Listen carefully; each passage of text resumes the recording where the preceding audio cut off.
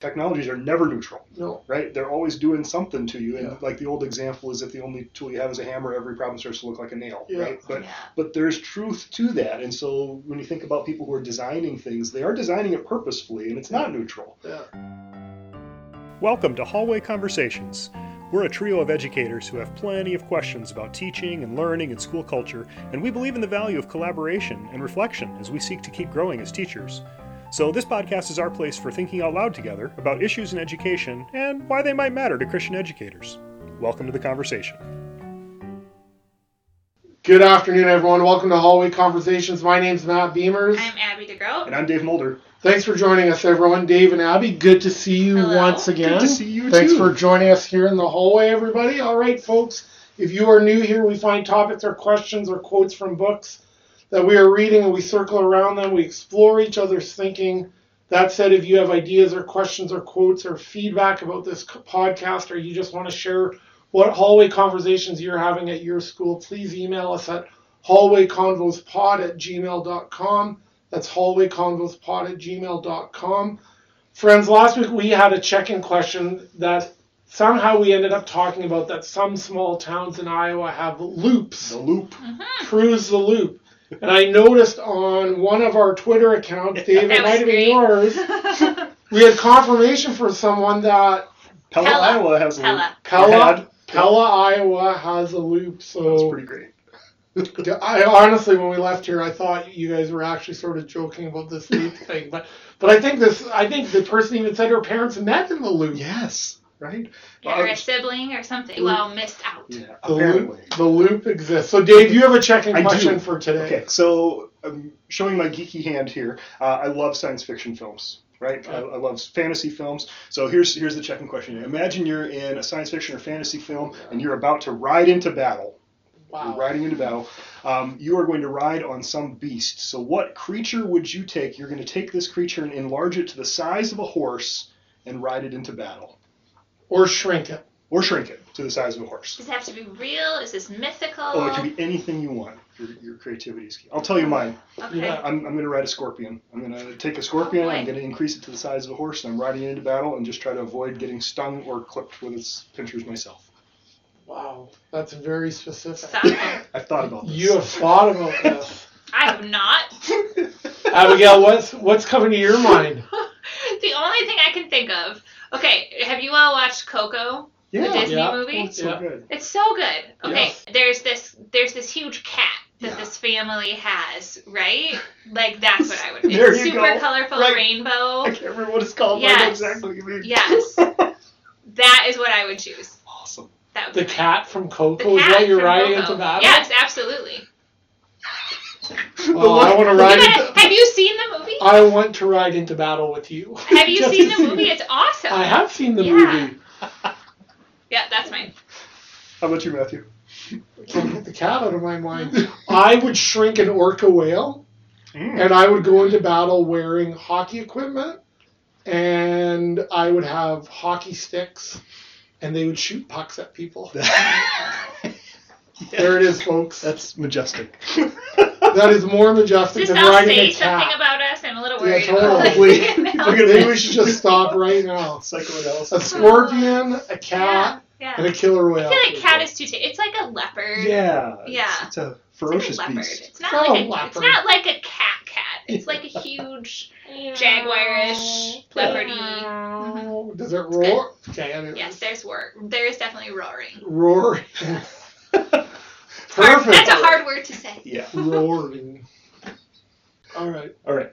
So I have a question today from a listener, and this is coming from Joseph in California, and he emailed me. And in full disclosure, Joseph is a recent graduate from our Master of Ed program, and so I taught him.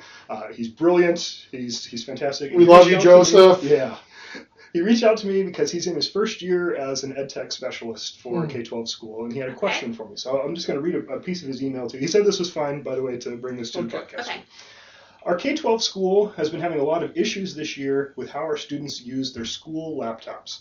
Namely, students are using them to look at all sorts of inappropriate stuff while at home, and many are using them super late into the night for a variety of reasons, even including schoolwork.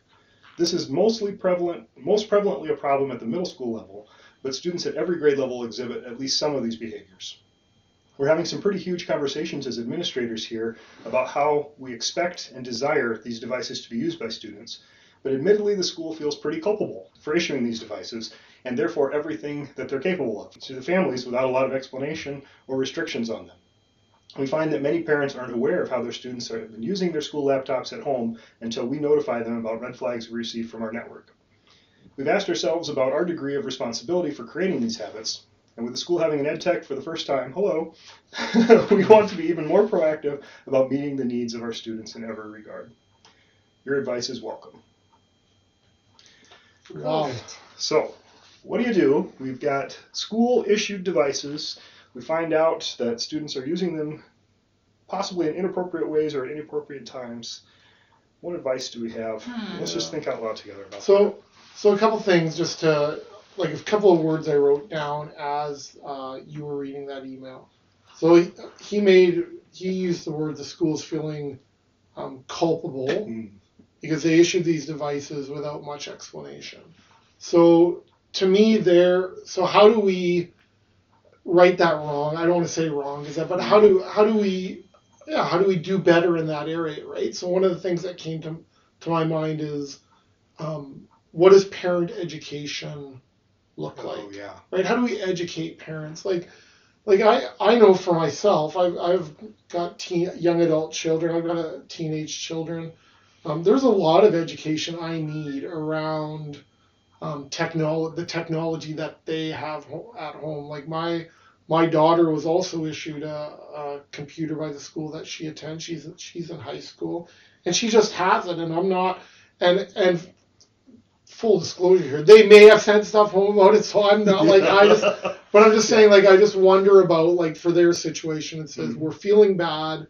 We sent this home. There wasn't. Okay, so how do we restore that, right? How do we have a parent evening? How do we bring people together in community, not even via email, and just say, hey, here's 3 or 4 or 5 things we've noticed, 4 or 5 trends, and we just want to say, hey, we'll make you aware of it. Here's ways that we can partner together, like we're partnering. Yeah. Maybe it means pausing on sending them home every day until we have that parent meeting. Like I just think it seems like they've identified things. If we could do it over, maybe we would do it over. But But I sometimes think that doesn't mean it's too late to do some of those things. Right. So that's the first thing that brought came to mind, is to say, hey, how do we be proactive instead of having to inform parents after they find this out? Hey, let's bring everybody together. Or even if they take them back in the summer, which I imagine they do, and then send them out, right? So how do we send them out better, right? Yeah. Maybe that looks like a meeting before you're issued, before you can physically take the device home, right? There has to be some sort of training or presentation or... And I really like your point, Matt, about it's okay to pause on this, right? Just because we're in the thick of it doesn't mean we can't pause and reflect and rethink and do a little deliberation about, are we doing what we think we're doing? What's the learning target for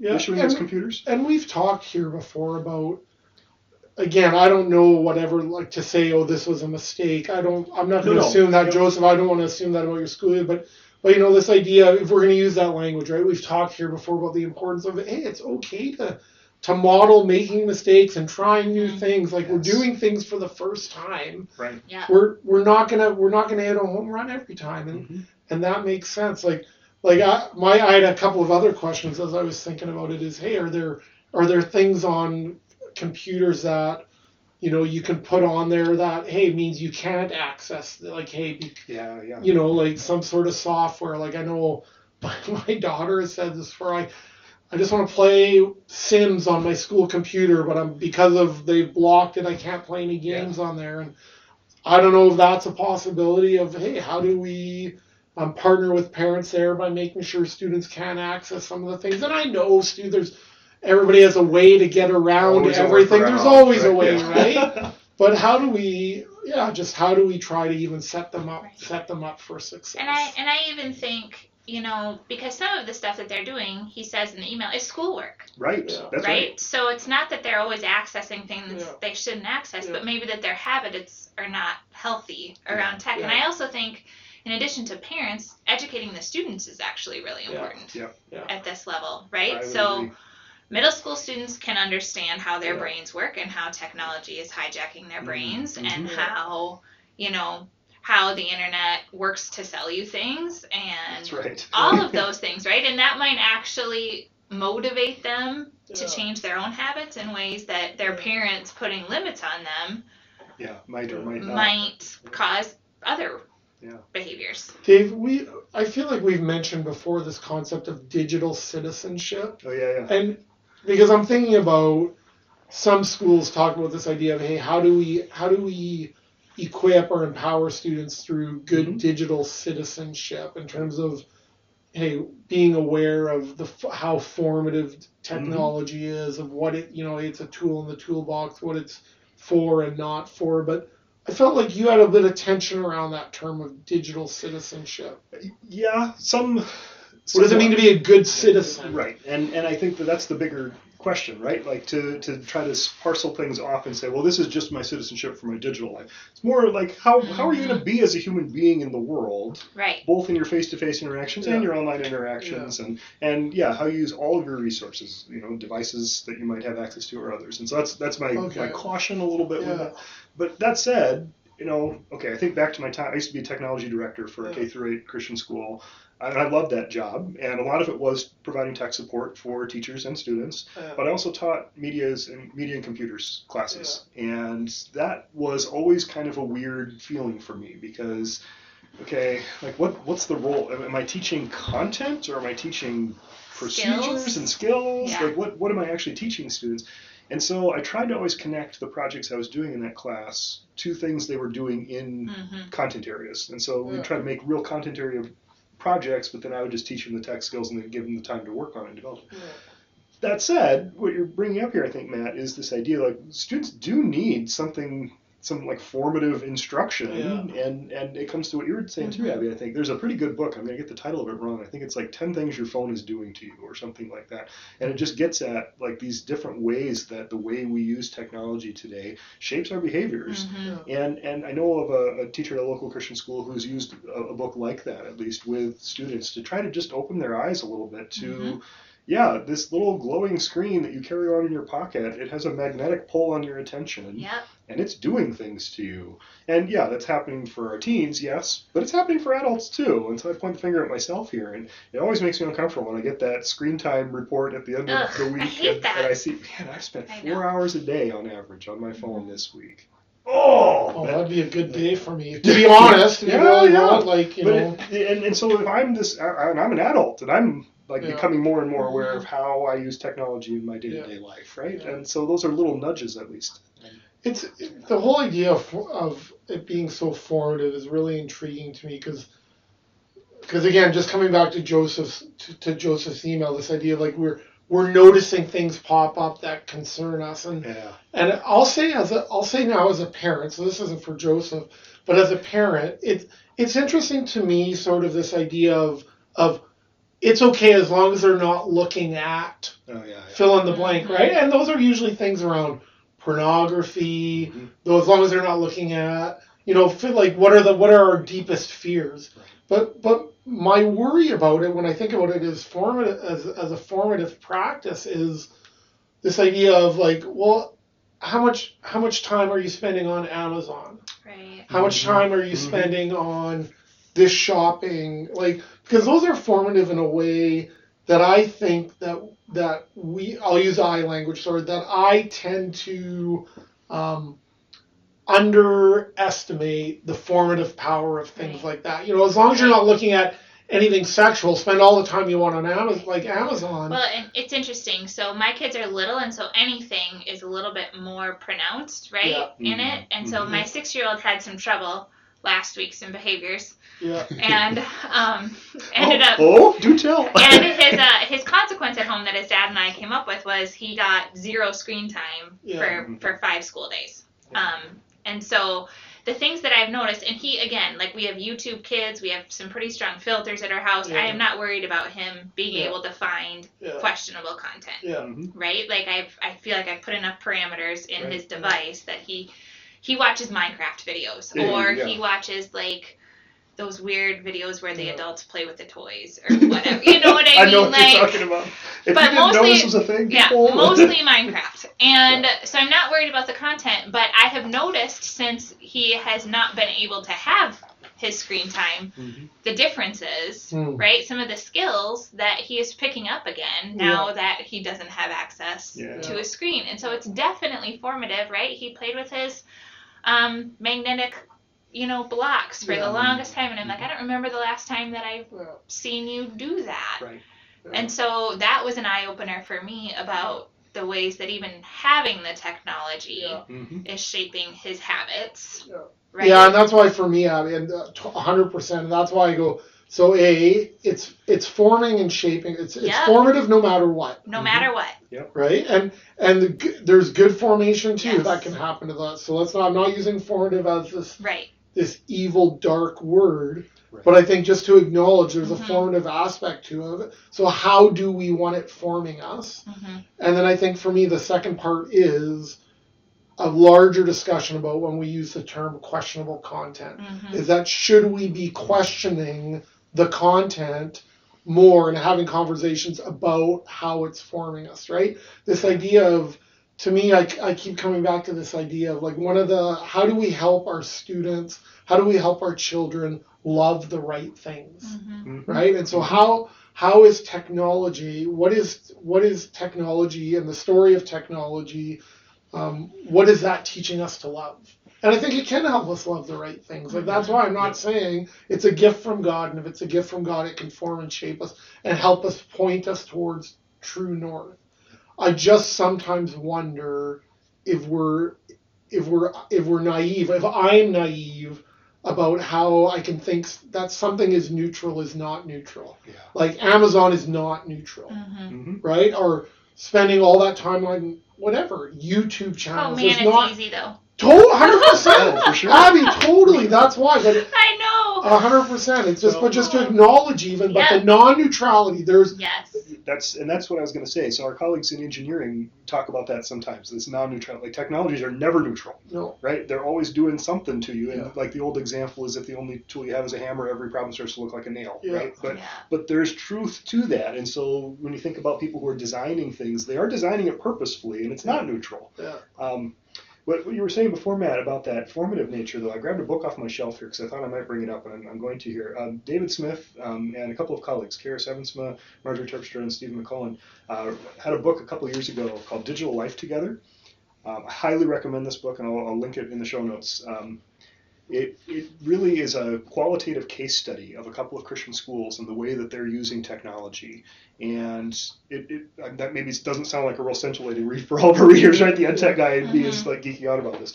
But it was very helpful for me when I read it, just to think about the kinds of questions that Joseph is asking. And so I would recommend this book because it will, if you read it, it will start to cause you to ask different kinds of questions about what are we doing with technology in school and why are we doing it that way.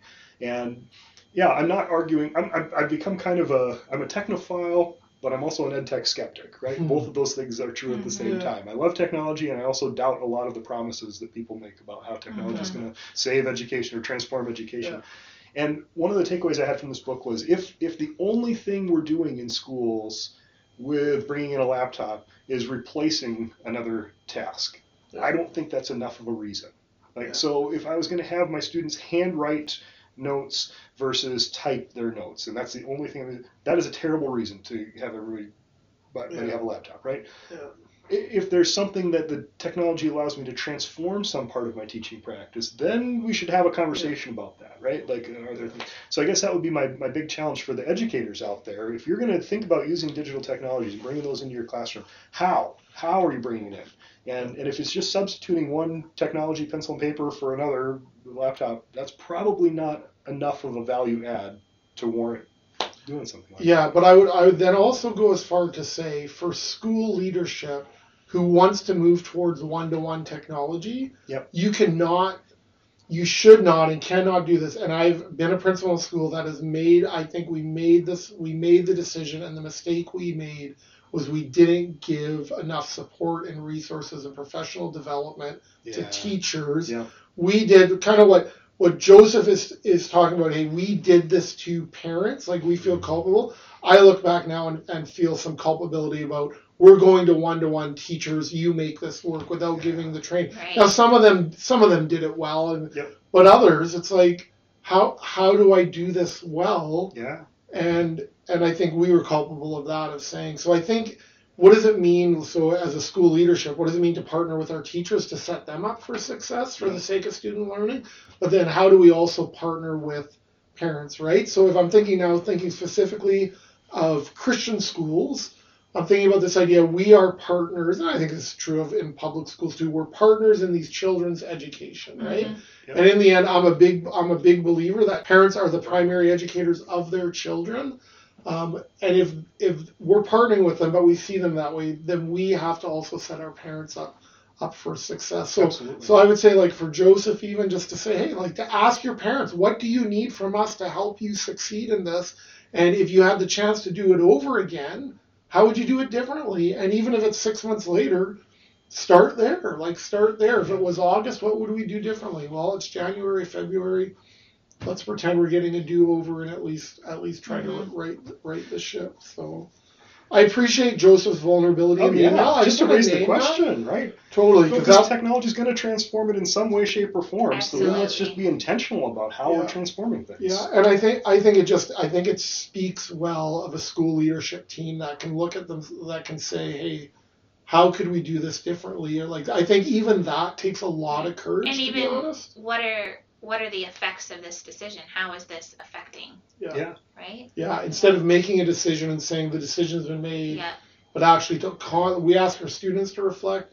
I think well done for them to reflect as a leadership team for sure on the impact of it all. Friends, we know that your time is valuable, and we want to thank you for joining us today for another hallway conversation. Whether it is this day, this week, this month, or this school year, we hope that the Lord gives you what you stand in need of. And as you go into this day, we want to send you with this blessing. To our listeners, may the road rise up to meet you. May the wind always be at your back. May the sun shine warm upon your face. The rains fall soft upon your fields. And until we meet again, may God hold you in the palm of his hand. Thanks for listening, everybody. Have a good week. This podcast was quite literally dreamed up during one of our actual hallway conversations. Our music is by Ethan Mulder. Hallway Conversations is an independent podcast created and produced by Matt Beamers, Abby DeGroat, and Dave Mulder. Thanks for listening. Guys, this is so bad. You cut some of it. Maybe I'll just leave it all in. Yeah.